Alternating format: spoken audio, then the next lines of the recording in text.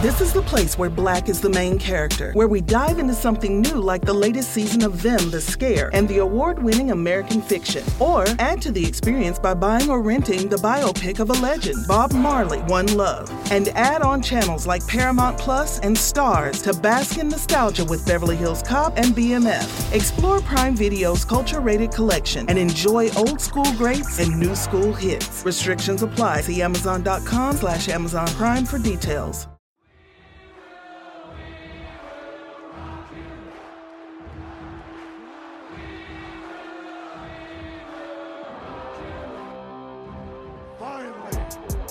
Daddy's gotta go to work.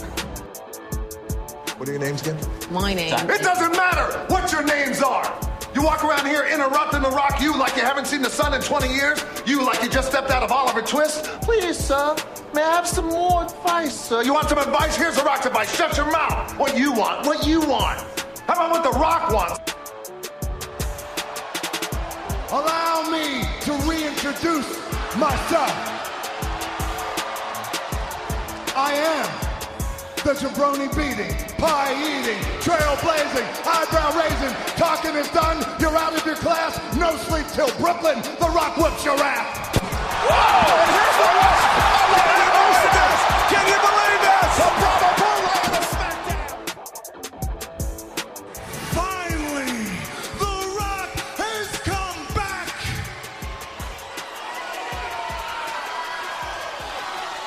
Home. What's going on, brothers and sisters? Coming to you live from Theater D, Row J, Seat 7. I am the Godfather, Nate Milton, and this is the Rocky Maivia Picture Show, the world's favorite pop culture and pro wrestling program dedicated to the genius of sports entertainer turned thespian, Dwayne "The Rock" Johnson.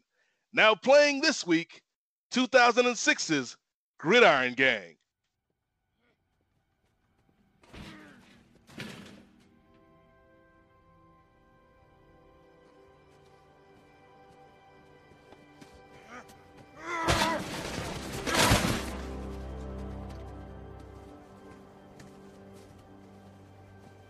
You got a pass, Junior? I had a phone call. From who? It's my boy's birthday, man. He's 2 years old. He's 2 years old and I missed it.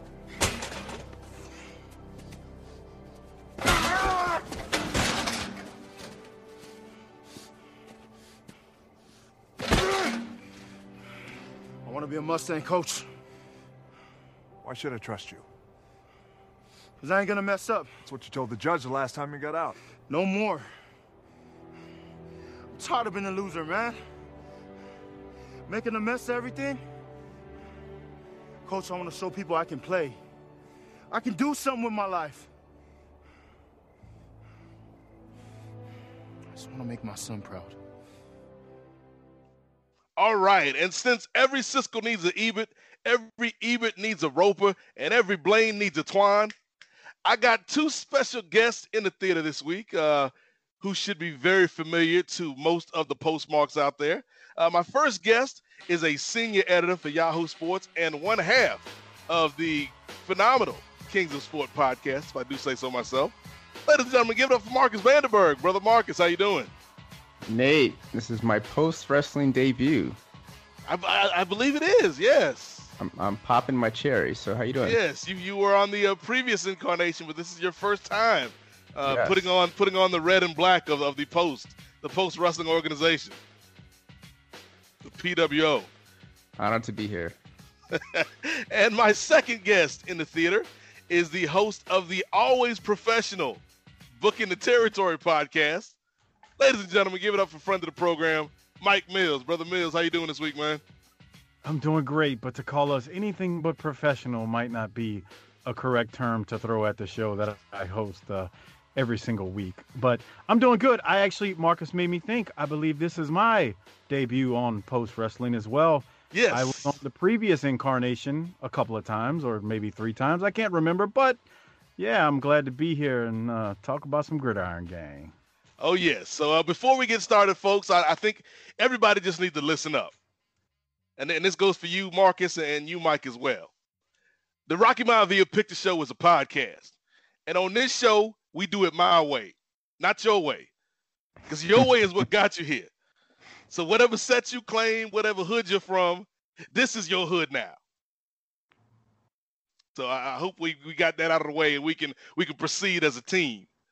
Let me ask, before we even get this party off and popping and jumping and whatnot, what are the language restrictions? Because, I'm a foul-mouthed son of a... I don't want to, I don't want to go too far. Okay, we're not quite PG, but we're not ECW either. So somewhere in that happy medium, Mike. PG-13, I got it. That'll work for me. We can be Impact Wrestling from about 05, 06. Jeez. Oh, I got you. All right. Well, we good. Before we get to this movie, fellas, real quick, since this is both of you guys' first time on the Rocky Maivia Picture Show, I just wanted to get your quick opinions on The Rock as an actor and when you first kind of saw that transition from this dude being one of the biggest stars in the history of pro wrestling to being this guy that was just dominating the box office. So, Mike, you can go first. Like, when did you first see that change, and did you think that Dwayne had what it took to be the star that he is today? So here's what probably makes me a little different than maybe some of the folks you've had on this particular podcast, because I am not this big movie aficionado. I'm not the one who goes out and sees the movie the weekend it comes out or the night it comes out and whatnot. And I've really kind of not really ever been that way. That being said, man, Nate, it has to be, I'm old. So God, man, Scorpion King type, would be like the first probably movie I saw him in. And I feel like that's one of his first movies now that I'm thinking about that. So yeah, that was his first starring role. Okay, so yeah, I saw that first one in the movie theater, and I thought he was all right, man. I mean, you'll never confuse him with a great Hollywood actor, but he's fine, man. He he checks the boxes. I think he's good. There are some moments in this particular film that I find he's a little over the top, but I don't know, man. I think The Rock is good in movie. I mean, he was good in that particular movie. Let me say that. I thought he did good in Scorpion King. So if I were to rank him, I would say he's probably slightly above average, but I think he makes up for certain things when it comes to his acting with just who he is, because he's just a star. I mean, I don't know if you can put a price on that, if that makes sense. It's who he is that I think makes him more than his actual, quote unquote acting ability. Yeah, because I think even when the movie is bad, and we've seen a couple of his bad movies so far on this podcast, Mike, particularly I'm thinking of something like Doom. Like, even if a movie is bad, The Rock can kind of carry it to at least make it watchable, just because you like spending, an hour and a half, 2 hours with the dude. Yeah. Oh, what about you, Marcus? What's your take on The Rock as an actor and making that transition from the ring to the big screen? For me, I was a Walking Tall fan, and probably one of the few that actually enjoyed that movie. You and Chris from LA. Yes. So that was the movie that I think The Rock just showed me some range. The problem I have with The Rock as an actor, and I think definitely in this film, was whenever I see him, I just see The Rock, and it's hard for me to separate Dwayne Johnson and The Rock when I see him on screen. I haven't seen a lot of his films. I haven't not seen Scorpion King and The Mummy Returns, and I haven't seen Be Cool, actually. So I think, to Mike's point, I'm not the best movie expert, quote unquote, but some of his newer stuff that I have seen, it feels like I'm getting much more Dwayne Johnson and less of The Rock, and maybe that's because he's been less involved with wrestling. Yeah, I think if you look at his earlier movies, maybe it's something like Be Cool or something like Southland Tales, even though a lot of people, didn't like that movie. Those were, to me, kind of his biggest reaches as far as an actor and challenging himself. But he does. Like, the first 15 movies of this guy's career are various shades of me playing The Rock. And particularly in this movie, The Gridiron Gang, which we're going to talk about, it pulls a lot from, his college football experience. And, we get a lot of that in this. So That's where Marcus and Mike were in terms of their relationship with The Rock. But we need to see where we were in the culture in 2006 when Gridiron Gang first came out on the big screen. So let's do the time warp, folks. All right, and the time warp, of course, for those listeners of the Rocky Mountain Video Picture Show, longtime listeners know this is where we take a look back at the culture and check out what was burning up the music charts at the time of this movie's release. And so, fellas, this movie came out on September 15th of 2006. Do you guys know what was the number one song on the Billboard 100 charts? Marcus, I'll let you go first. September 2006, I was in college. I'm going to guess Justin Timberlake. Oh, that's what was hot at Hofstra back then? Why you had to put my school on blast like that? I'm gonna guess Justin Timberlake and Timberlake. You and Chris Weidman bumping some JT? Exactly. All right, so Marcus is going with JT. Any song in particular? I guess would be Sexy Back because that was 06. Okay. What about you, Mike? Timberland in 06. Oh yeah, Man, Timberland was big in 06.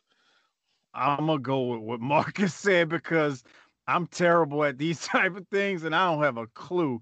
Like Timberlake sounds like it would be up there, but bro, man, I ain't got a clue, man. Like for real. 2006, Nate, that's 13 years ago, man. I can't remember what I had for lunch 2 days ago. I mean, yeah, that sounds about right. Marcus, actually, I think Marcus took a nice little guess right there. So spill it for us, Nate. All right. September 15th, 2006, fellas. The number one song in the country was in the middle of a 7-week run at the top. From the album Future Sex Love Sounds, it was Justin Timberlake's Sexy Back. Yes. Yeah.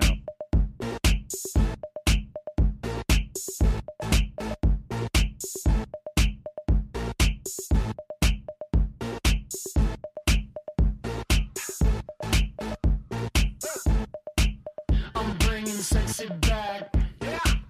The mother boys don't know how to act. Yeah. I think it's special what's behind your back. Yeah. So turn around and I'll pick up the slack. Yeah. Take up to the bridge. Dirty babe. You see these shackles. So that was your jam. That was a good album, Nate. Funny? Marcus, I bet you could put that together because, like you said, you knew where you were at that moment in time.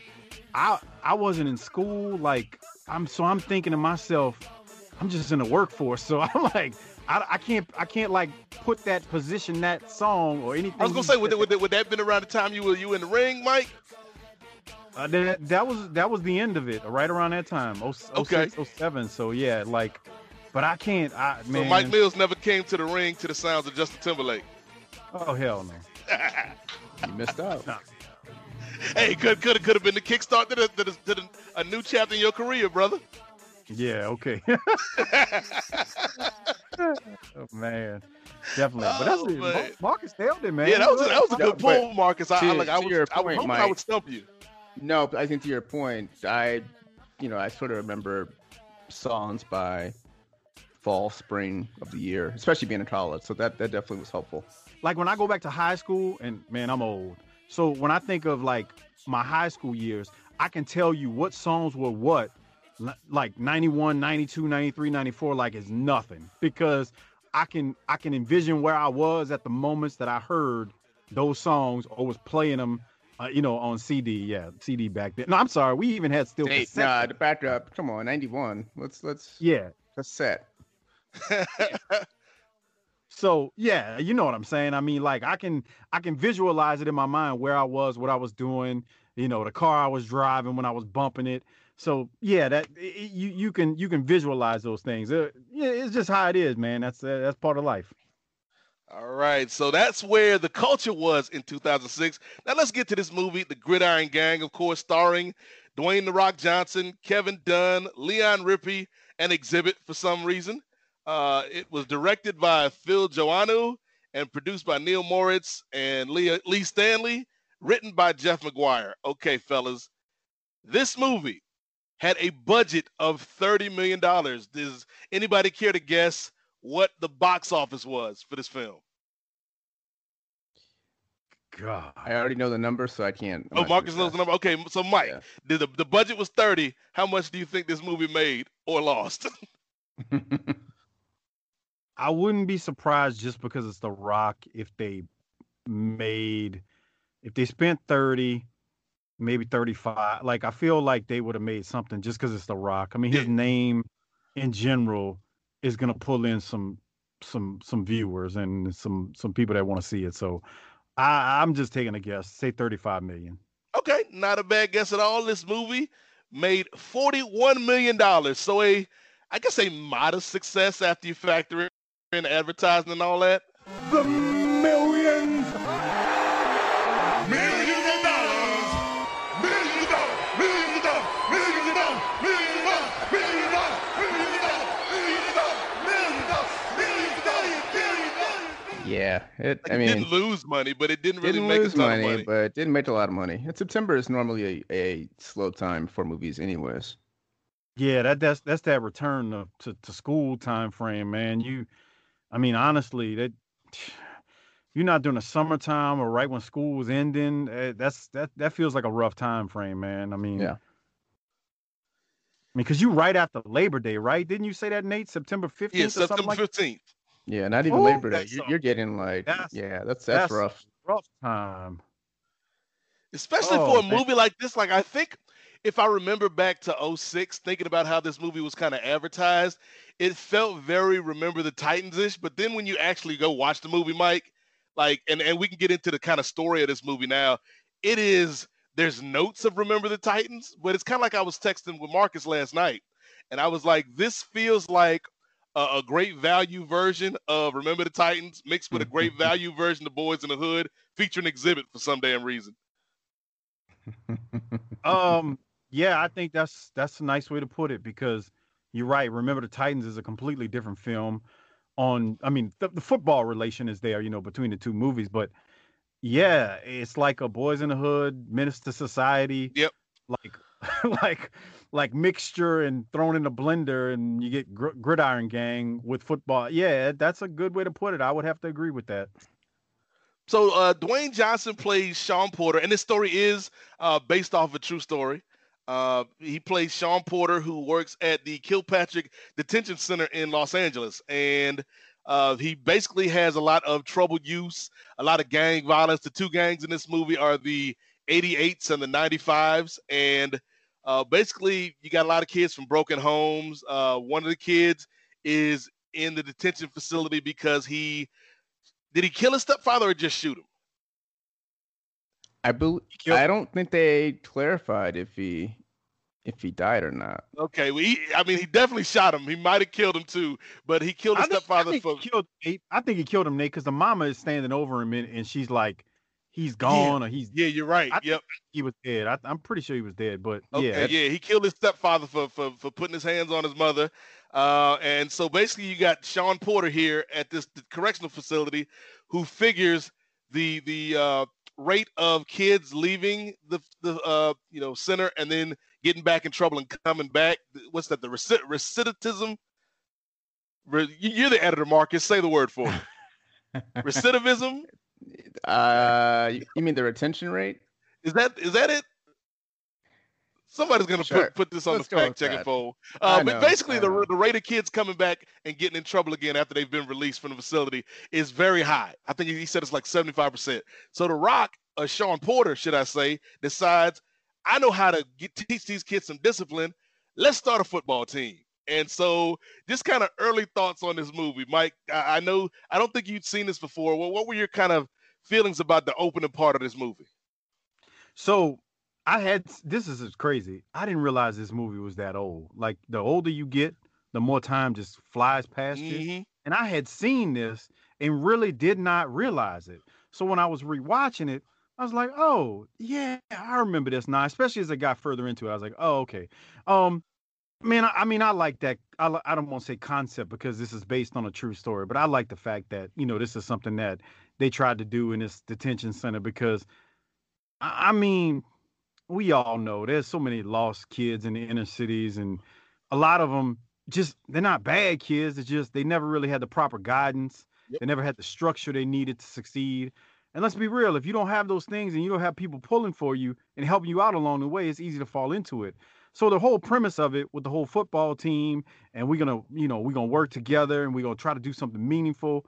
I mean, I like it. Think about all the kids just nowadays. I mean, they look at, I hate to say it, but as a way to escape, where they're from in poverty, they look through sports which is kind of bad in a way because you're kind of setting yourself up for failure because only so many people can make it to the pros. But that's not really the premise of this as much as it's, we're going to get a team, we're going to give you a purpose other than you do your time in here and then you go back to your neighborhoods and then you get back to your gangs. Because, sadly, like that percentage is true. Most people go in, come out, and nothing improves because they still, playing on the same Monopoly board as before they went in. So nothing changes. So the premise of it was good. I like the fact that they, did this with these kids, started a team.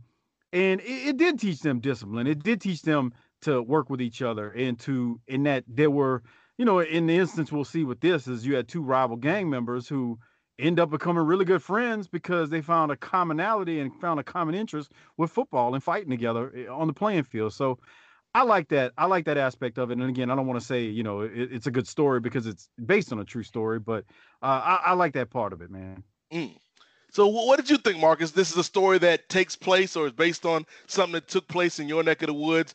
How did you feel about kind of the setup of this movie? And did it feel true as somebody from that part of the country as a story? Nate, my notes are much more ignorant than Mike's deep philosophy there. So first off, let's talk about the recreation of Ricky getting shot early on in the movie. I would like to pose a question to the group here. That scene when you had the drive-by, correct? Yep. Would you rather be shot and take your chances or be run over by a car and take your chances? What gives you better odds? That's a good question. I mean, R.I.P. to Sweet Pea Whitaker, who passed earlier this month from getting hit by a car accident, one of the greatest professional boxers of all time. I think, and Mike, you might have a different opinion, but I think depending on where I get shot, I can recover from a gunshot wound probably better than I would getting hit full on from a car. Yeah, that was pretty brutal, man. That kid getting hit with that car, man, up against that fence. God, darn. Because you're talking about like a bullet, like if it's not hitting a vital organ, yeah, it's gonna hurt. Yeah, it's gonna do some damage, but it's you can live from that. But if you get smashed with a car, that's affecting everything in that impact zone. Yeah, but I mean, still, it depends on the speed of the car. Yeah, but getting shot too, man, is that's like Russian roulette. I mean, because ain't no telling once that bullet enters you if it's just an exit, if it's entrance and exit, it's clean, a lot of times it don't happen that way. That bullet hits bones and starts ricocheting around in your body, and I don't know, man, that's a tough one. But I don't ever want to make that choice. Let me say that. I hope neither one of them things happen to me. Right. All right, that's probably the correct answer. To answer your question, Nate, yeah, that is very much parts of LA in 2019, let alone 2006. So in that sense, it was accurate. Full disclosure for the listeners, Marcus was a 95 in a prior life. Yeah, I mean, at this. Listen, just call them what they are. Just call them Bloods and Crips. Exactly. If you're going to deplete Los Angeles in that time period, then let's just go all the way in and not create, fake gains. Because I gotta say that was one of the few things that kind of threw me off, Mike. That we had to invent names for these gangs. Well, so then that creates a whole nother question that I have for both of you that I just don't know the answer to, and I really didn't have time to do the research on it. Was like. I mean, I know this is based on a true story, but I mean, everything I read is loosely based on a true story. So then I start wondering, in the same vein that like Marcus and you are saying, let's just call them Bloods and Crips.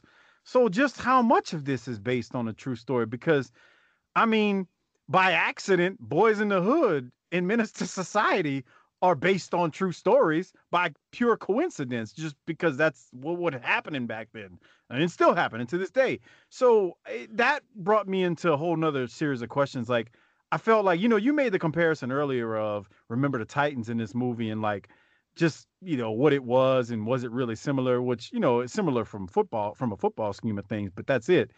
Remember the Titans feels like it was much more based on true life events than maybe this was, but I just don't know, because I don't know enough about the true story of the Kilpatrick Mustangs. So I don't know. It just, that brings a whole nother question to mind, as you guys are talking about the gangs just go to full length and say, oh, well, Bloods and Crips, like, just how much is exactly true, as we're talking about The Rock and what he portrayed here, in his acting job.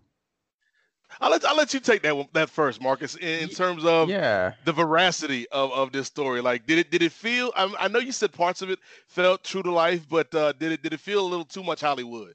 So the first 10 minutes of the film was just all over the place. And I get they're trying to set up the bigger picture, which is the football team, but to go from, as you mentioned, the drive-by to the Baby Boy 2 scene remake of the dude pulling a gun on the stepfather, or whatever you want to call him, and killing him. Like, it was like all these moments of really other Black films sort of crammed into this first 15 minutes before you actually got into the real heart of the movie, which was The Rock's character sort of starting this football team. So in that sense, I thought the movie was a bit of a rough start.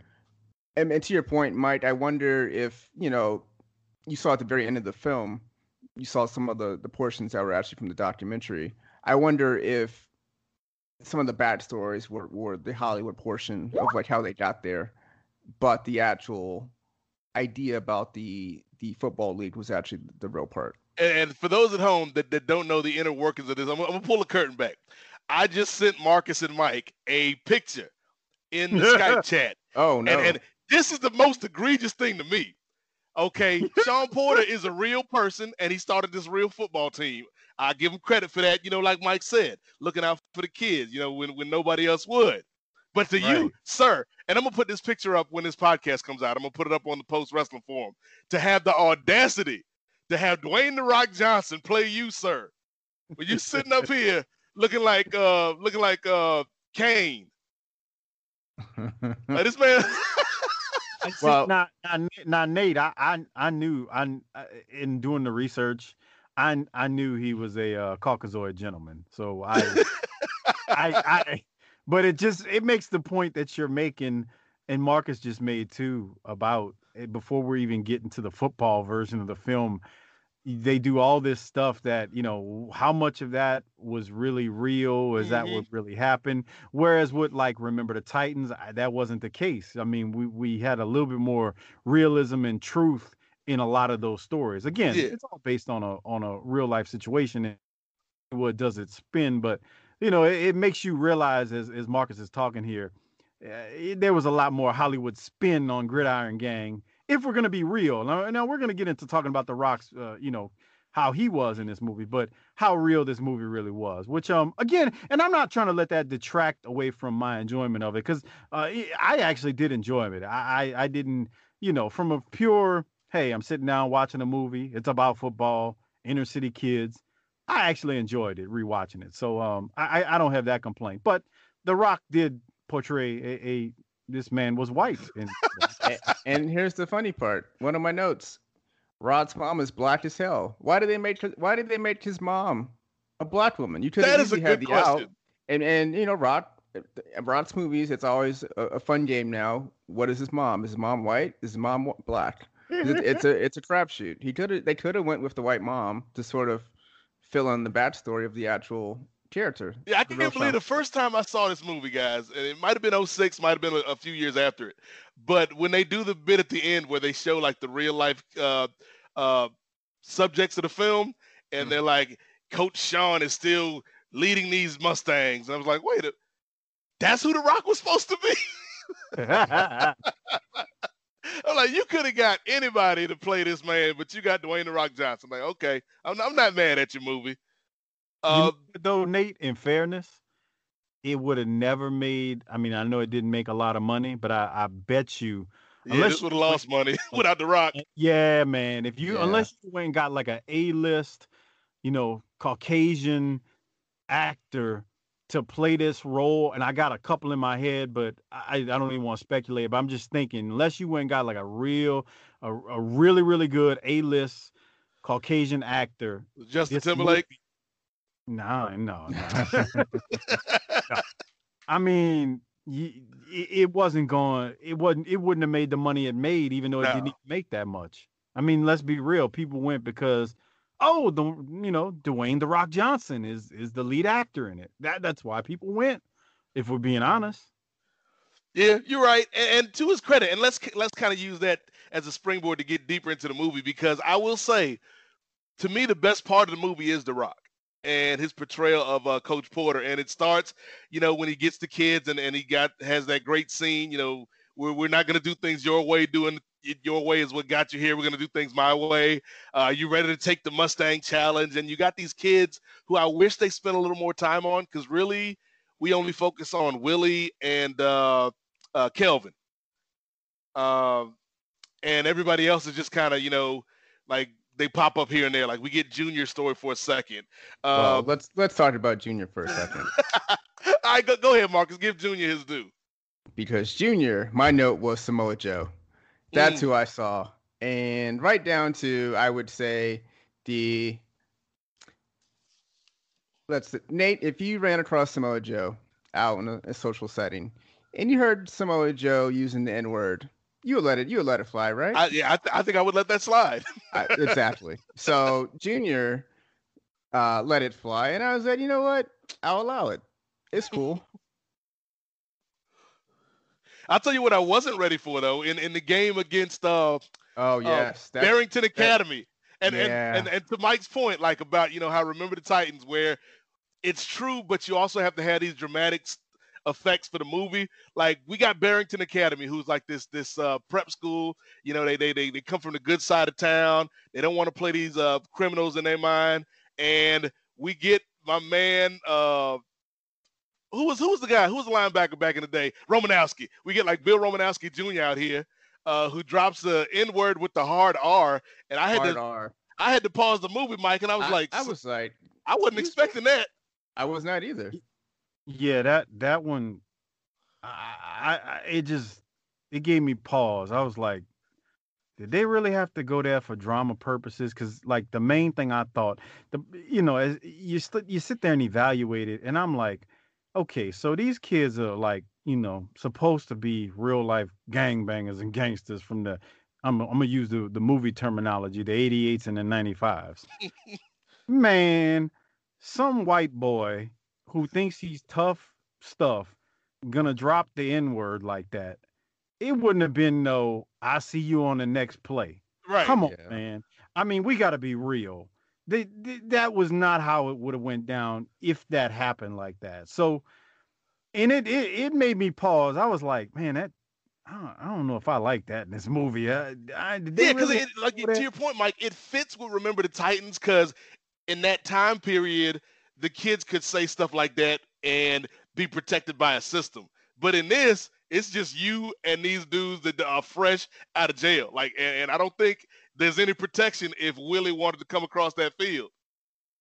I mean, even though he's fully suited up with a football helmet, shoulder pads, I mean, I'm just saying, Willie got on cleats and, one little kick to the shin with some cleats to do some major damage. You ain't got no pad by that shin, boy. So I'm just saying, like, I was like, Marcus, I was like, man, did they really have to go there? And look, I'm not saying you on a football field. I'm not saying that didn't happen, because it could have happened. I mean, you got some rich white kid who just wants to get under somebody's skin. Like, it's plausible, but I felt like, even though it's plausible, the fact that it happened in the movie, at that point, I was like, oh, they just trying to do just kind of drama stuff. And the movie didn't need it, because that wasn't the story they were telling. Yeah. Right. And there's no payoff for it. Need that. No payoff at all, Marcus. Yep. Good point. That's the problem. Yeah, you're No right. care. Because at least in Remember the Titans, like you had the scene at the end where Bertier's girlfriend goes up to Joey. She's like, you know what? I'm still a little racist, but I'm gonna try to be less racist because of you guys. So you get growth. You didn't get growth here with the Barrington Academy. Yeah. And they like you said, Nate, they told that story completely different and Remember the Titans because one, it was set in a different time period, Yeah. and two, that was pretty much the core of the movie. You know, you learn through football. Wait, this black dude ain't really that bad. I mean, he's just a person, and the black Right. guy's like, well, this white guy really ain't that bad. I mean, we really got a lot more in common than we have apart. That wasn't the story in this. It just was like, all of a sudden, out of nowhere, this white boy just like, bam, and you're like, what? So I'm with you and Marcus on that one. I was like, they ain't need to go there, man. Come on. Yeah, so this movie does what all sports movie does. Like they start off and the Mustangs get demolished by Barrington Academy, like 38-0. They lose the next game, and the kids are upset because they don't know. You know, first of all, I gotta say, Marcus, like I liked most of the kid actors in this movie, but the way they were written, the way these characters were written, like they've never seen a football game before in their life. Well, you gotta remember, well, Like you had, was it Willie? Willie that wanted to be the quarterback but never threw a pass until that one moment in the game, and I'm like, what are you doing, Coach Sean Porter? Like that's something that should have been addressed in practice. Well, the actual Gridiron game was 1990. It was the early 90s, right? Yeah. So football was still in Los Angeles. I was going to make the argument, well, you got to remember, we didn't have football in LA, so maybe you did have kids who just weren't exposed to football, but the timing does not work there. So yes, that was a little odd. I would imagine if this were a basketball-based movie, you could not run the same idea that you've never been exposed to basketball growing up in the hood. But football, I mean, you're not playing football in the streets. And, you know, if you're really that bad coming up, maybe you don't have access to TV. So maybe, I mean, I'm trying to think of a we got here. We had a couple good Marcus. No, Yeah. give it Marcus. These kids, they knew what football was. All right. They That's knew like what it what was the about. moment? Who was my man on the squad? Was Kenny the white kid, the receiver? Yeah. I called him Wes Welker, but go ahead. Yeah, Wes Welker out here. There's a point in the movie where the Rock's character is like, you know what? We're gonna move you to wide receiver, Kenny. And he's like, does that mean I get to catch the ball, coach? Yeah. Like, you know what? Yeah. Come on. You can and I'm not even blaming the kids, Mike. It's just whoever wrote this should have gave them some better dialogue to make them seem a little bit more intelligent. Because, like, you know, writing stuff like that made them seem like, okay, not only are we incarcerated, but like we're a little slow on the uptake when it comes to this football thing. Yeah. Yeah, I mean, come on. That just see, like, not to be overly critical, but it's things like that in a movie like this that you go, what? Come on, man. That part drove me. Does that mean I can catch a pass now? Oh, come on, bro. And then you've been out there practicing. You've been out there practicing at this point. This ain't like your first day with just a helmet and shorts and no pads where you just were doing walkthroughs or learning. You've been out there actually practicing. And now you're talking about, so I'm a receiver. That means you catch a pass now? That just took away some of the realism. Although, again, I still enjoyed the movie as okay, I don't want to nitpick here, but I feel like we're already here, guys. Marcus, you know, you are somebody that works for Yahoo Sports, so you know how football teams work. Mike, you know, you are somebody, you know, you got kids that play football, so you know how a football team is supposed to be set up, right?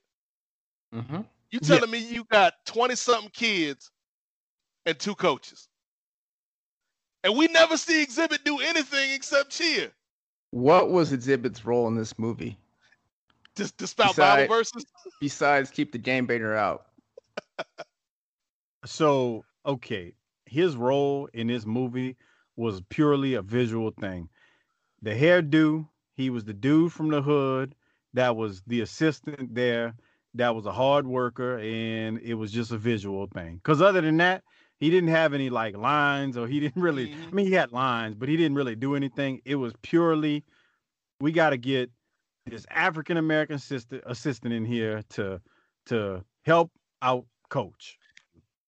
Well, what's crazy though is I looked into this, right, and Exhibit's playing Malcolm Moore, who was a former NFL player from LA, I guess, that went back and wanted to help with this program. And there's a good side story right there that you could tell about how this guy came from the community, made it to the NFL, and now he's coming back to help out these kids. And we never got that from Exhibit. Like, all we got, like you said, he was the black assistant coach for The Rock, and he spouted Bible verses. Yeah. I wish that we would have got at least some of that story about the assistant. Because he was the actual professional. He went to USC. Yep. He would have been. Yeah, that's a good point, Mike. That could have been a better. Because they don't a better role. Yeah, they don't really do. I mean, we know who he is. I mean, we know who Exhibit is, and we saw the role he played in the film. But I mean, it really wasn't nothing big, and there was no story to him. Even though, like I mean, we're talking here. The story is really about the kids and overcoming adversity and making something out of their lives. But even then, like Nate said already, you really only got 2 backstories. You didn't get much more than that. You got Willie and you got Kelvin, and that was it for the most part. I mean, and the Samoan kid, but that, I mean, it was only you got Junior with his kid, and then you got Kenny with his mom, and then that's about it. Yeah, you didn't. I mean, there really wasn't much else like character development. And this wasn't. I don't want to say this is a long movie, but I mean, this movie was over 2 hours long, so it wasn't like they didn't have time. Yeah. And in real life, was 126 minutes. It didn't feel like that long. I was gonna say the real life Malcolm Moore had drug issues, so I think they could have told that story of like, hey guys, listen, kids, you don't want to be like me. I had a chance to play college football, a chance to play in NFL. I messed up my life. I'm now working here. Go a different path. But for some reason, they just went with Exhibit, who at the time, 2006, I get it. He was not Exhibit of like Pimp My Ride, but he was still, I guess, quote unquote, a name. Like, hey, Rock, let me pimp your movie, bro. That's all I think about when I think of Exhibit. Is Pimp My Ride. What's Exhibit doing now, Marcus? What's he doing now? What is he doing now? That's a great question. I'm not sure. I haven't heard from Exhibit in, like, he did a voiceover for the Boondocks like about 4 or 5 years ago, and that's the last time I remember hearing from Exhibit.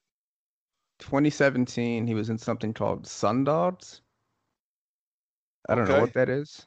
He was on Empire for a couple years, 3 years. And Hawaii Five-0, 3 episodes. I forgot they rebooted Hawaii Five-0. Besides that, he's not rapping, which, you know, probably good. So. Okay. so let's good. Let's get to the high spot, to use the wrestling terminology, Mike, of the movie. So we get the Mustangs. They start to get some traction. They start to win some football games. And then we got a big game where one of Willie's former gang mates in the 88s stops by the field. And he is played by Ghost from Power. That's right. Omari Hardwick. And Free is the name of his character. And Free and Kelvin get into a fight. And Free shoots Kelvin. And he's about to shoot him again. And Willie tackles Free down. And so he stopped his gang mate from killing a rival because of the team now. And so then Free like runs out in the traffic and like gets gunned down, like, which again is kind of jarring in this movie. Free was shooting at the cops, which come on. Yeah. That's a suicide mission. The LAPD. I mean, that's some Grand Theft Auto type stuff. Yes, that's 5 stars. Yeah, that's 5 star. That's a 6 star. That's a move. You know, he like not only did he just shoot somebody and he's running off, but as he's running off and LAPD is pulling up, he starts firing. You've just got a suicide mission at that point on your hand. It's, I don't know. I had questions about that because I really wanted to know if someone actually did shoot this guy and run off the field. Like, see, here's the problem that I went back to with the beginning is how much of what we saw is real, because that's been in question. I never really asked that question with a movie like Remember the Titans, but I asked that consistently with this one. Yeah, and I think it's because it's a little too convenient, because this scene leads to, in my opinion, Mike, one of The Rock's best scenes in the movie. And it's a great scene, but it kind of makes me feel like the only reason we had that scene with Free coming to the football field and shooting Kelvin is so we could get to this scene coming up with The Rock and Willie. I think that scene seemed very believable to me. And maybe that's just me being in LA for too long, but the idea of someone being shot at a high school football game, just not raising an eyebrow to me. That seems very believable, sadly. Oh, Marcus, let me say I agree too. That was common in New Orleans in the 90s as well. That doesn't shock me at all if it would be real. I just was curious. Like, my only question was, because we had seen so many things that, was this really authentic related to this movie? That was the only reason why I questioned if it was real. I certainly can see it happening in, Well, it could have been something that happened, but not happened to this specific team that they brought into the movie. Yeah, True. that might. Yeah, that's true. And it may not happen. He went on a suicide mission after and just started firing at cops after he did that. Yeah. He just, eventually gets caught and he's arrested. He doesn't actually, start his open firing with his handgun at LAPD. Yeah, but that's not as dramatic. And we need the dramatics because the next scene we get is Willie and The Rock. And I'm not going to call this man Sean Porter because, again, look at the picture. That's not Sean Porter on the screen. We get Willie and The Rock, and basically Willie is frustrated. He's confused. Why did he help his former enemy in Kelvin and, go against his teammate in the gang? And he's confused. He's like, what's happening with this is, this crazy football team stuff got me all confused. And basically you get this nice little scene between Willie and The Rock. Why'd you side with the enemy over your own homeboy? Man, because of you and this damn football team, man. You made a choice. No, I didn't. I ain't even know what was happening to me. It was just everything so quick.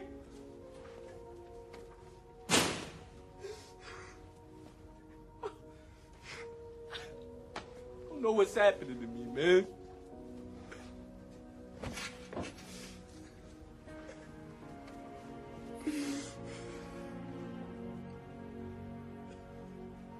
I do. You're not the loser you were when you first got here, Willie. You're just not used to being a winner.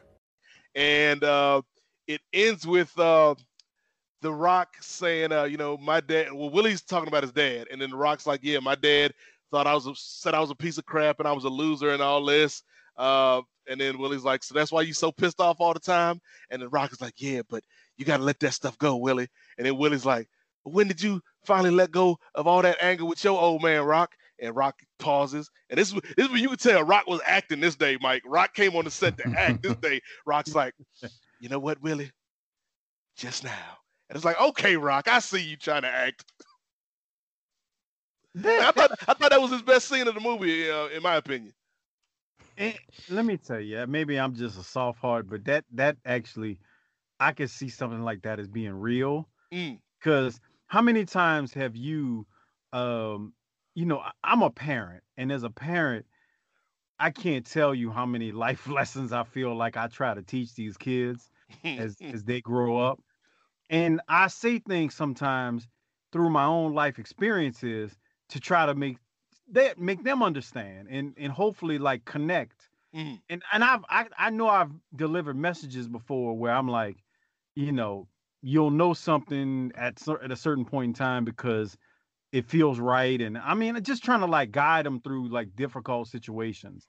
And I feel like there's been times when I've had to hold that discussion with them on just anything, and then and I don't say this to them like Rock did in the movie, but I'll go, man, I actually need to pay more attention to that in my personal.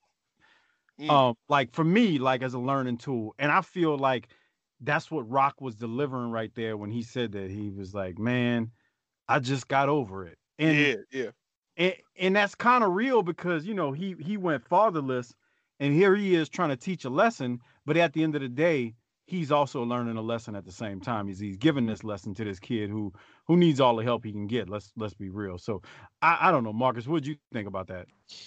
During this emotional scene, I was sitting there trying to figure out, who does Willie look like to me? That's what I'm thinking about. Well, first off, I realized, number one, that was Jesus Shuttlesworth as a young child. He played that role in Jade Yorker. Yes, but then my notes was Fate Wallace is so angry, and he looks like Wallace from The Wire. And I was trying to like connect the dots of like, I could very much see Wallace from The Wire sort of being in this role of not having the father figure.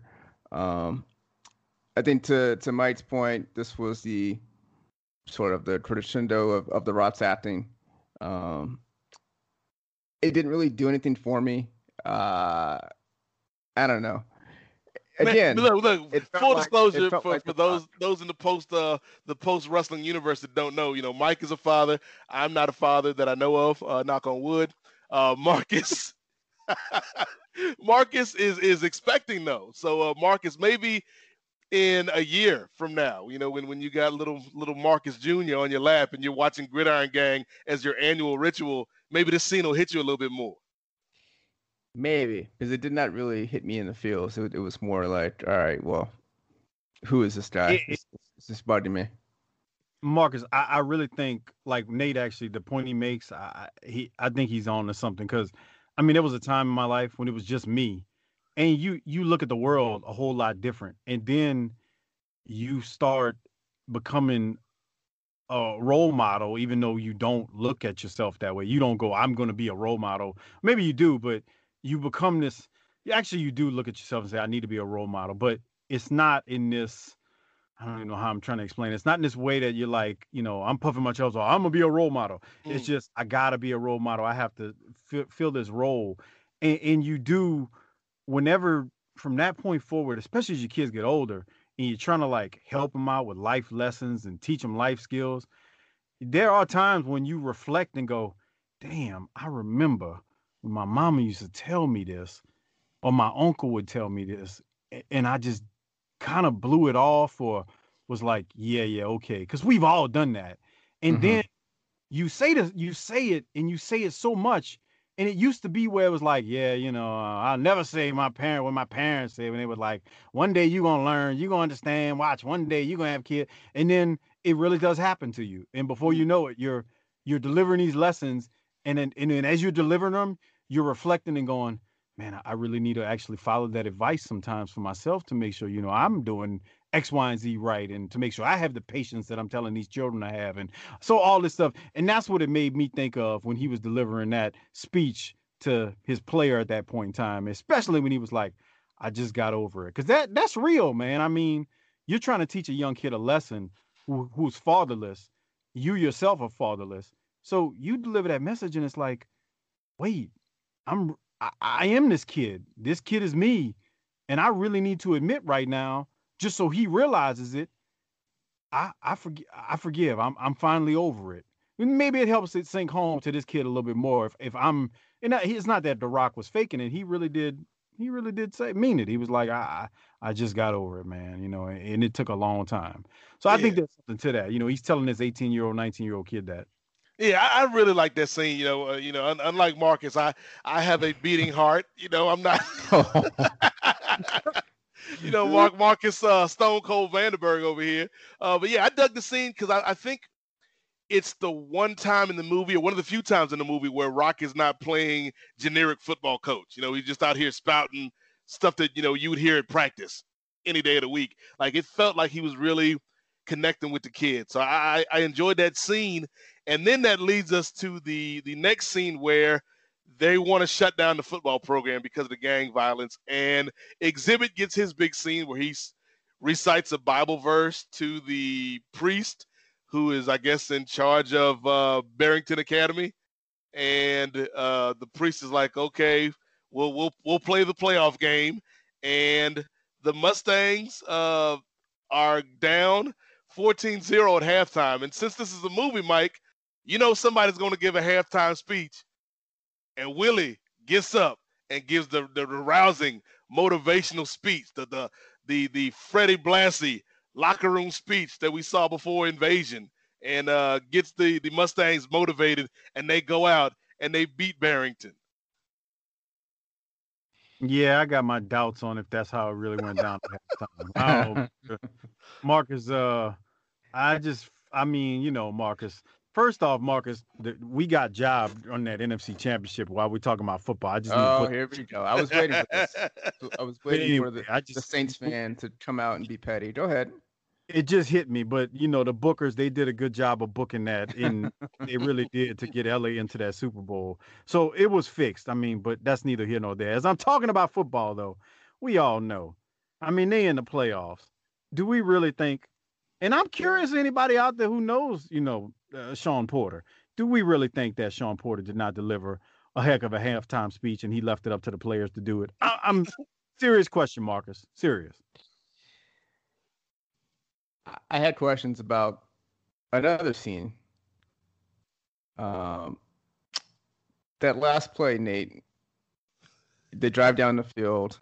There's time for one play. Yeah. There's 11 seconds left. First of all, The Rock, just 2-minute offense. Not very good. Number two, that play before, he was knocked out of bounds. The clock should have stopped. In all football rules, that is a dead clock. Why was the clock running? Did he not have timeouts left? Like, these are the things that I was thinking about as a football fan. And maybe this is where if you're doing football, and this is my bigger issue, I think, with sports films in general, is I find them not to be believable. And it's because the details matter. Especially when you're talking to like a hardcore sports fan. Those are the things you pick up on that would make sense for maybe a segment of the audience, but for the general movie audience, it would never pick up on it. So I think you got to go either one of two ways, Marcus. I think you either have to be like super realistic, or maybe Friday Night Lights, or you have to go like over the top, like Remember the Titans. We're gonna run a 23 wide banana with a backside George reverse, like your life depended on it. Knowing that play is not gonna work. Like you either have to stay so grounded or go so over the top. And this kind of falls somewhere in the middle, where they like try to play realistic, but there are certain things in this movie, such as having a quarterback that didn't throw his first pass until the actual damn game, that just kind of stretches my believability. Yes, and on top of that. Then they had Joe. Yeah, Samoa Joe just pops up on the field. Yes, yeah. Was he on the official roster? Like how was this legal? Exactly. Marcus, no. You missing it though. You nailed it. But right before he goes out, before they complete that long pass to Wes Welker. Yeah. I can't remember his name, so I'm not trying to be disrespectful. He lined up in the Kenny Bates in the slot. I was like, whoa, Wes Welker's lined up on the outside. Let's go. Yeah, so literally the play is he gonna run a fly route, we gonna throw it to him. But right before that play, your boy. Hey, well. First of all, you know why he was able to make that catch, Mike, and Marcus knows the reason full well, because he had deceptive speed. Mm-hmm. Of course, and grit. Of course, go ahead. And grit. He's got a high motor. But Nate, God, I keep forgetting your boy's name. The Samoan cat. What was his name? Junior. Right before that play is called, I'm sorry, as the play is being called, Junior, and The Rock is conveying this play, Junior's like, "Come here, fellas," and he takes two of his friends with him. So, in the matter of let's give it 30 seconds, even though that play did not take that long to run, to snap and run. In a matter of 20 to 30 seconds, Junior is now fully freaking padded in ball gear for the next play that they run. What in the flying piss is that?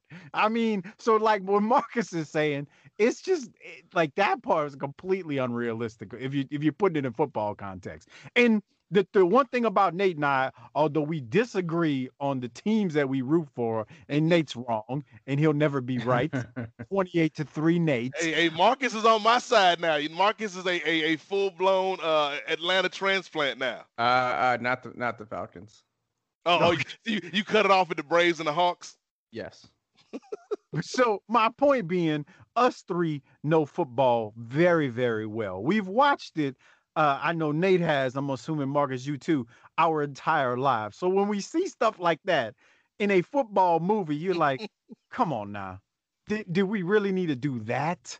Yeah. So I'm as good as I think The Rock was good in this movie as far as his acting goes. I mean, he wasn't the greatest, but it ain't gonna win a great performance. But I mean, that's the type of stuff that when you see it, it's like, oh man, did they really need to do that in this movie? I mean, that just wasn't really real. I mean, but then again, 28-3, I didn't think that could be real either, but it did happen. So maybe I mean, that you talk about the bookers, like that was a hell of a that's Triple H booking right there.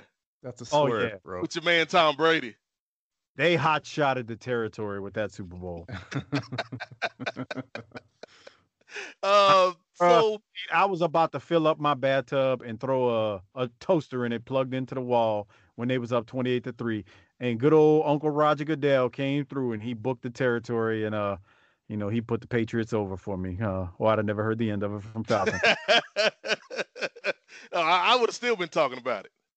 Well, yeah, just like I'm talking about 28-3. You see, anytime one of them Falcon fans come at me on Twitter, he just respond 28-3. I mean, there's nothing else to say, and that what they gonna tell you? They're like, what? Anyway, hopefully I'm not making all our Atlanta Falcon friends. Try to tell people, like, people don't understand. Like, everybody wants to talk about, the NFC North or the NFC East. NFC South is where it's at, because everybody, except for the Bucks, because the Bucks are just terrible. Everybody's a reasonable amount of good, and there's a reasonable amount of animosity between the Panthers, the Saints, and the Falcons. Oh, it's pure hate, man. It's just like, except for the Bucks, because nobody cares. Nobody gives a damn about the Bucks. Yeah, like we don't really care about the Bucks because they've been so bad. But like okay, for example, as a Saints fan, man, we can't stand Cam Newton and we hate Matt Ryan, which goes to show you it's not racial. It's just we don't like those people, It's like the hell with either one of them. Like we hate the white quarterback and the black quarterback. It's just strictly you don't have black and gold on. And it's the same way for you as much as you like to say, nah, you respect Cam. Deep down, you hate that dude because he's a Panther. Oh yeah. I love Cam's game. I love it. I love the swagger, but anytime I see the standings, I want them to be at least 2 games behind us. Every time. But and with your boy Breeze, like Breeze, I respect Drew Brees, but every time I see him, I'm hoping that this is the year when that age start to catch up with him. But he out there using these doctors like Tom Brady. I don't want to start no rumors. It's coming, Nate. The end is near, man. I can see it, man. I'm waiting for the who's your backup? Is it your boy from Minnesota? Taysom Hill. No. Taysom Hill's technically the number 3. No, we got God, his name's slipping my mind. This is terrible. He played in Minnesota. He played at Minnesota. Got hurt. Bridgewater. Yeah, I'm waiting for the Teddy Bridgewater era, not because I want Teddy Bridgewater to get a starting job, which would be nice, but because the drop off between Breeze and Bridgewater, and I'm not taking shots at Teddy, but it'll be easier to beat the Saints with Teddy than it will be with Drew Brees. I mean, Breeze is a Hall of Famer. He's a future Hall of Famer. There's nobody you can replace him with that Saints fans are gonna be happy with. I'm serious. You can. I really hope Saints fans are ready for after the post Breeze era. I don't think they realize what some of them are just dumb and don't realize what they have. I'm talking about my fellow fans. Is that terrible or not? But yeah, they need to get on with the. That's all right, because next year y'all have Eli Manning, so you can welcome your native son home. Good Lord, no. After the Giants run him out of town. I tell you who's overrated, that quarterback Marcus has. We're talking about Gridiron Day. We're talking about Willie. What happened here? did get sidetracked. We did get sidetracked. That's because Nate and I haven't talked. And the bottom line is, I'm not gonna talk to Nate. And then next month, once football season starts, because we don't. You know what I'm saying? We got With Nate, next time Mike and I talk, probably be around the Pro Bowl, maybe, depending on how the season goes. Get with me in March. Don't ask me to do nothing until March. We gotta wait till the season plays out. But talking about this movie, yeah, that was Marcus. If we get back to it, that was very much. They weren't even close to being realistic with anything that happened at the end of that game. Anything. Yeah. However, what was sort of jarring was that you have this great scene. They win the game.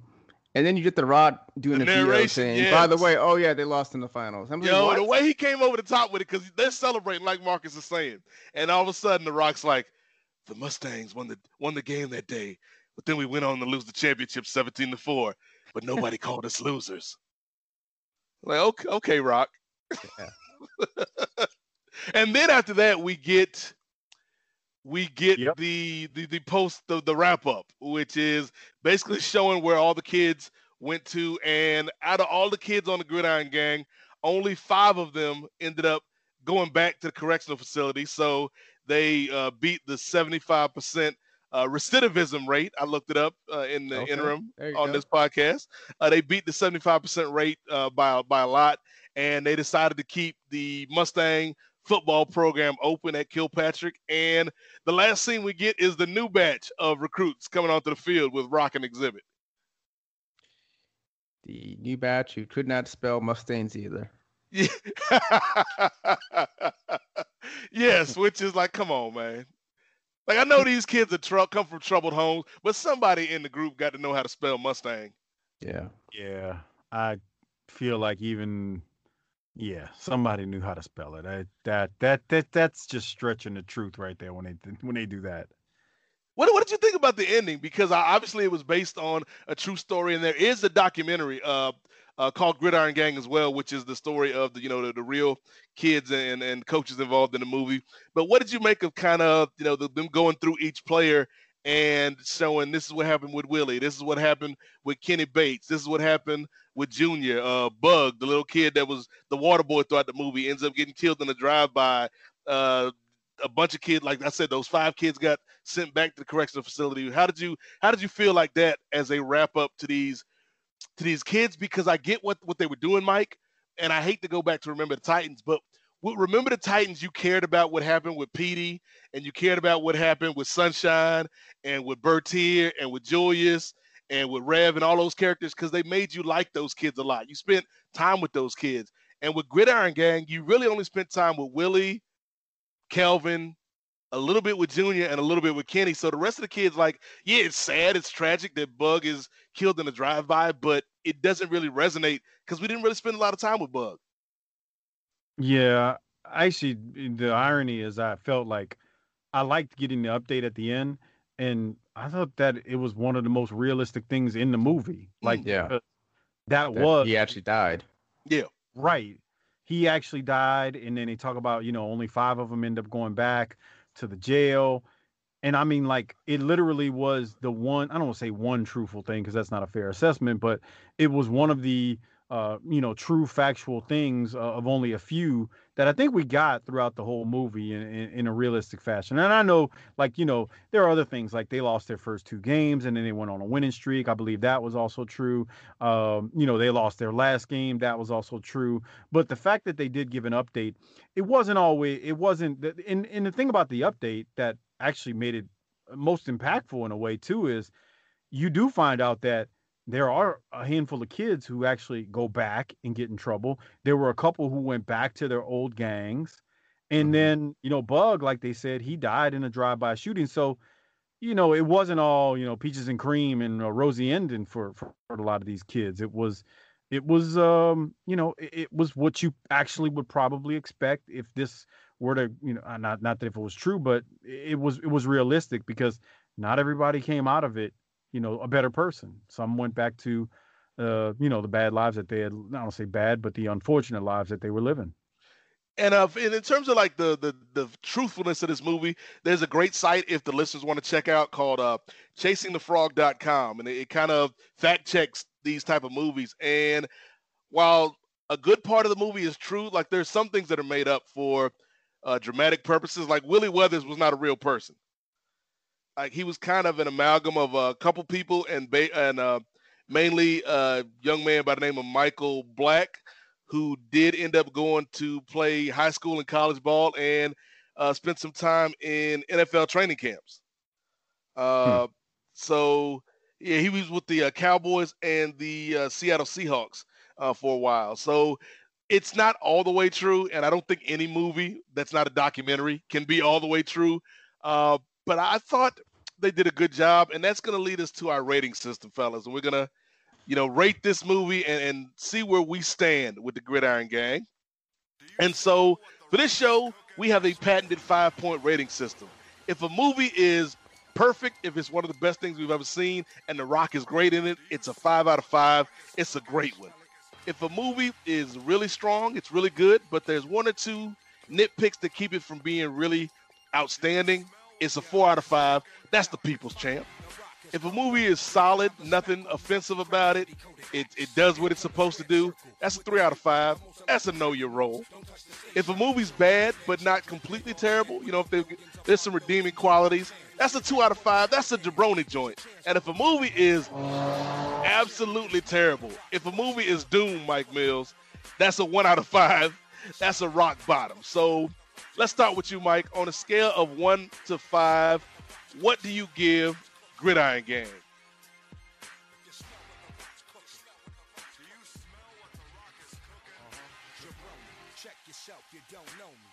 Nate, what was the 3 again? The 3 rating? 3 out of 5 is a know your role. The dramatic pause there. I was wondering, like, where are we going? My elbow hit the mute button. Look, now Mike just wanted to pause like The Rock. Like, you know what? Right now, Willie. Right now. This very moment is when I forgave my daddy. I mean, I feel it would be unfair to rate it higher than a 3 out of 5. So I'm gonna have to say 3 out of 5. But that's not me saying I didn't enjoy it. I actually liked watching the movie, and again, I hadn't seen it in a real long time, so long that I didn't remember. So that when I started watching, I was like, all right, I saw this before. I would have to say 3 out of 5. I don't know. What do you think, Marcus? You nailed it. I think it's 3 out of 5. I think it could have been a 4. I think there are some adjustments they could have made to the film that could have made it a stronger movie. But for what it was, I think it was a 3 out of 5. Yeah, I would agree. It's a consensus for me because I think this is a movie that is hurt because of the script and also because there are other movies like we talked about. Remember the Titans, Boys in the Hood, Minister Society. Even something maybe like a Coach Carter that I think does the same things this movie wants to do, but does it better. And so, like Mike was saying, though, like it's not a bad movie. I think The Rock gives a solid performance. And in that one scene with Willie, he's really great. There's a subplot with his mother that doesn't go really anywhere. And, we really don't get to know about Sean Porter, the person. I wish Exhibit had more to do in this movie. And I wish we got to know more of the kids because, like I said, other than those kind of 3 or 4 main kids, we don't really connect with the rest of the team like we did in Remember the Titans. So it's a good movie. It's something if it comes on a rainy Saturday, yeah, you can pop it in, have a good, 2 hours. But it's not something I would say you have to run out and go see this weekend. Hey, I would agree. Yeah. Yeah, this was not Boys in the Hood. No, it was not. So that is what we give this movie 3 out of 5. All of us give it a know your role. Unfortunately, I didn't have time to put up a poll on the Post Wrestling Forum this month for the show. That's my fault. I was trying to do things my way, and doing things my way is what got me here. But that's all right because we'll be back next month with a brand new movie. But before we get out of here, I want to, again, give props to Marcus and Mike. And so, fellas, this is the time where the stage is yours. Mike Mills, for the people out there that want to hear more from you and get more of your thoughts on the world of professional wrestling or maybe your thoughts on the world of football if they didn't get enough on this show, where can they find you and where can they listen to Booking the Territory? I'm on Twitter at Mike504Saints. And then for Booking the Territory, just search Booking the Territory wherever you get your podcast from, or go to tinyurl.com/BTTpod. I will warn you, if you love classic wrestling, because that's what we cover. We don't really talk current wrestling. We talk classic wrestling. If you love classic wrestling, come check us out. And you've been warned. It is the Unprofessional Wrestling Podcast for a reason. The language is ridiculous. It's strong. It's not politically correct.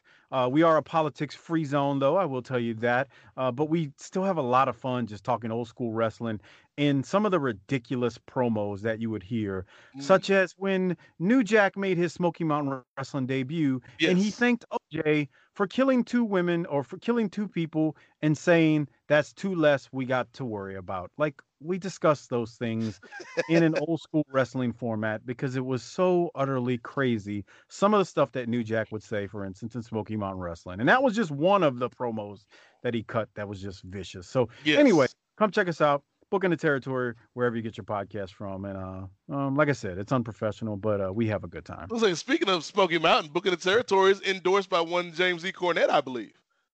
Oh, yeah. So I have actually been lucky enough to be on Cornette's show 2 different times, and he endorses us. He loves what we do. He loves the craziness.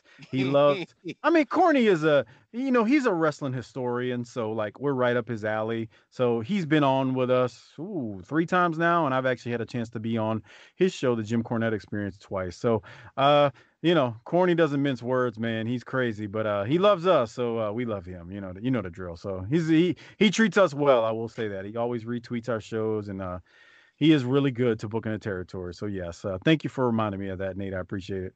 Anytime, brother. For full disclosure, Mike reached out to me many years ago when he was just starting Booking the Territories, and we struck up a conversation, and the friendship grew from that. And so I'm anytime I can get to spotlight people that I like and people that do good work, I love to do that. Appreciate it, Nate. Speaking of people that I like and people that do good work, even if they do have cold hearts, Marcus Vanderberg, where can the people find your insightful work on Yahoo Sports, and tell them a little bit about that little side project you got called the Kings of Sport? Before that, speaking of New Jack, a friend of everyone's show, TJ McClune, texted me earlier today.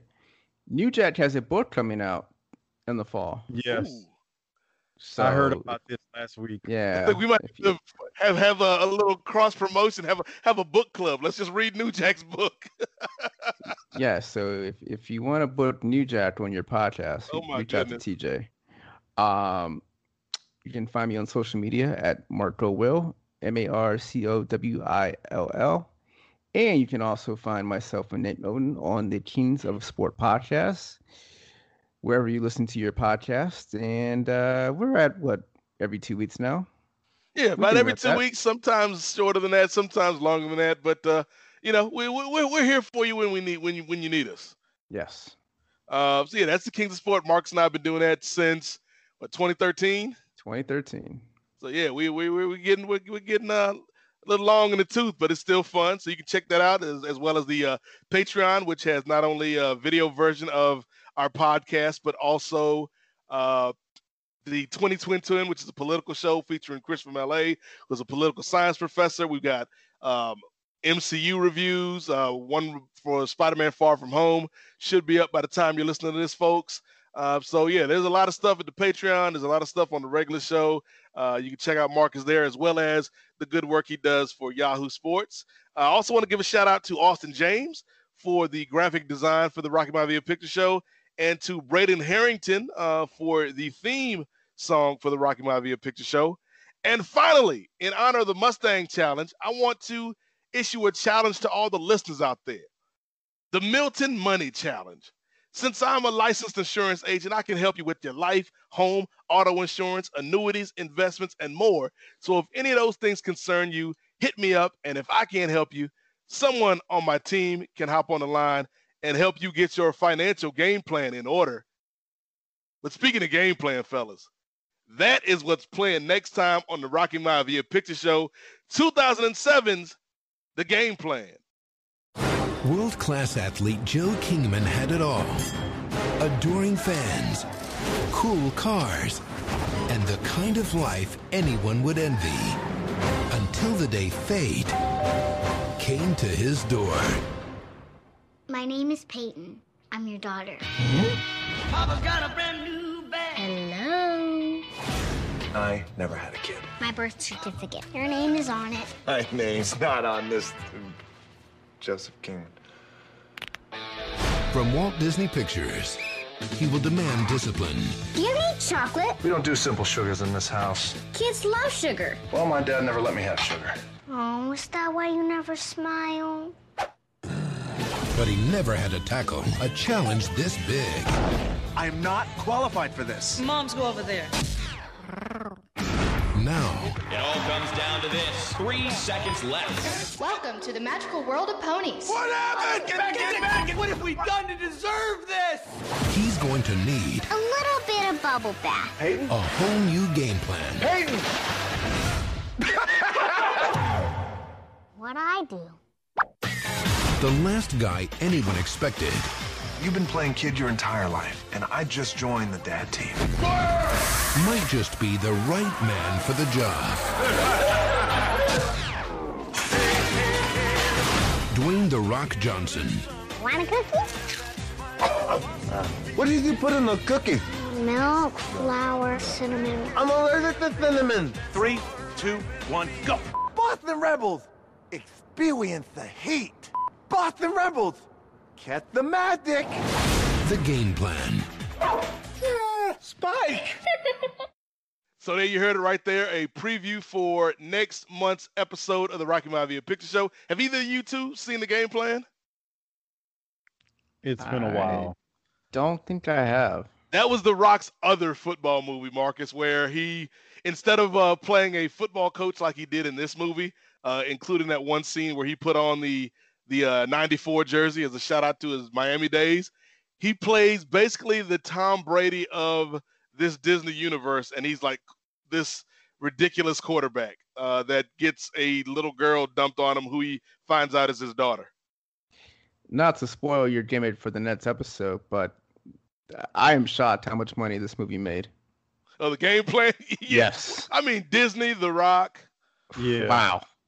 I mean, you can put Disney on anything and they'll make money. You should know that. You are a Disney aficionado, Marcus. I know. But yeah, so next time out, we'll be checking out Disney's The Game Plan, starring Dwayne "The Rock" Johnson and a bunch of other people. And we'll see how that football movie stacks up to this football movie.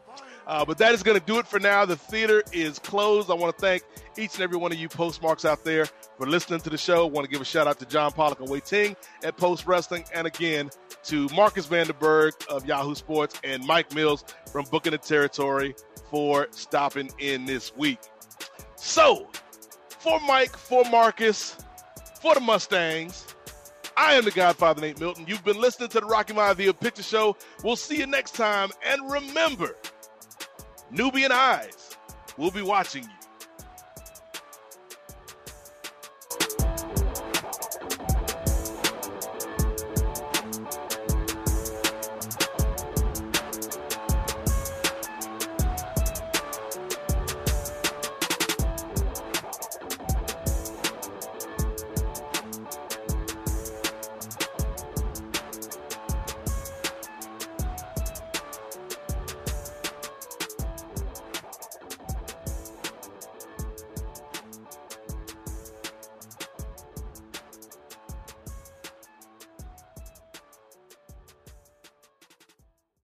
This is the place where Black is the main character, where we dive into something new like the latest season of Them, The Scare, and the award-winning American Fiction. Or add to the experience by buying or renting the biopic of a legend, Bob Marley, One Love. And add on channels like Paramount Plus and Stars to bask in nostalgia with Beverly Hills Cop and BMF. Explore Prime Video's culture-rated collection and enjoy old school greats and new school hits. Restrictions apply. See Amazon.com/Amazon Prime for details.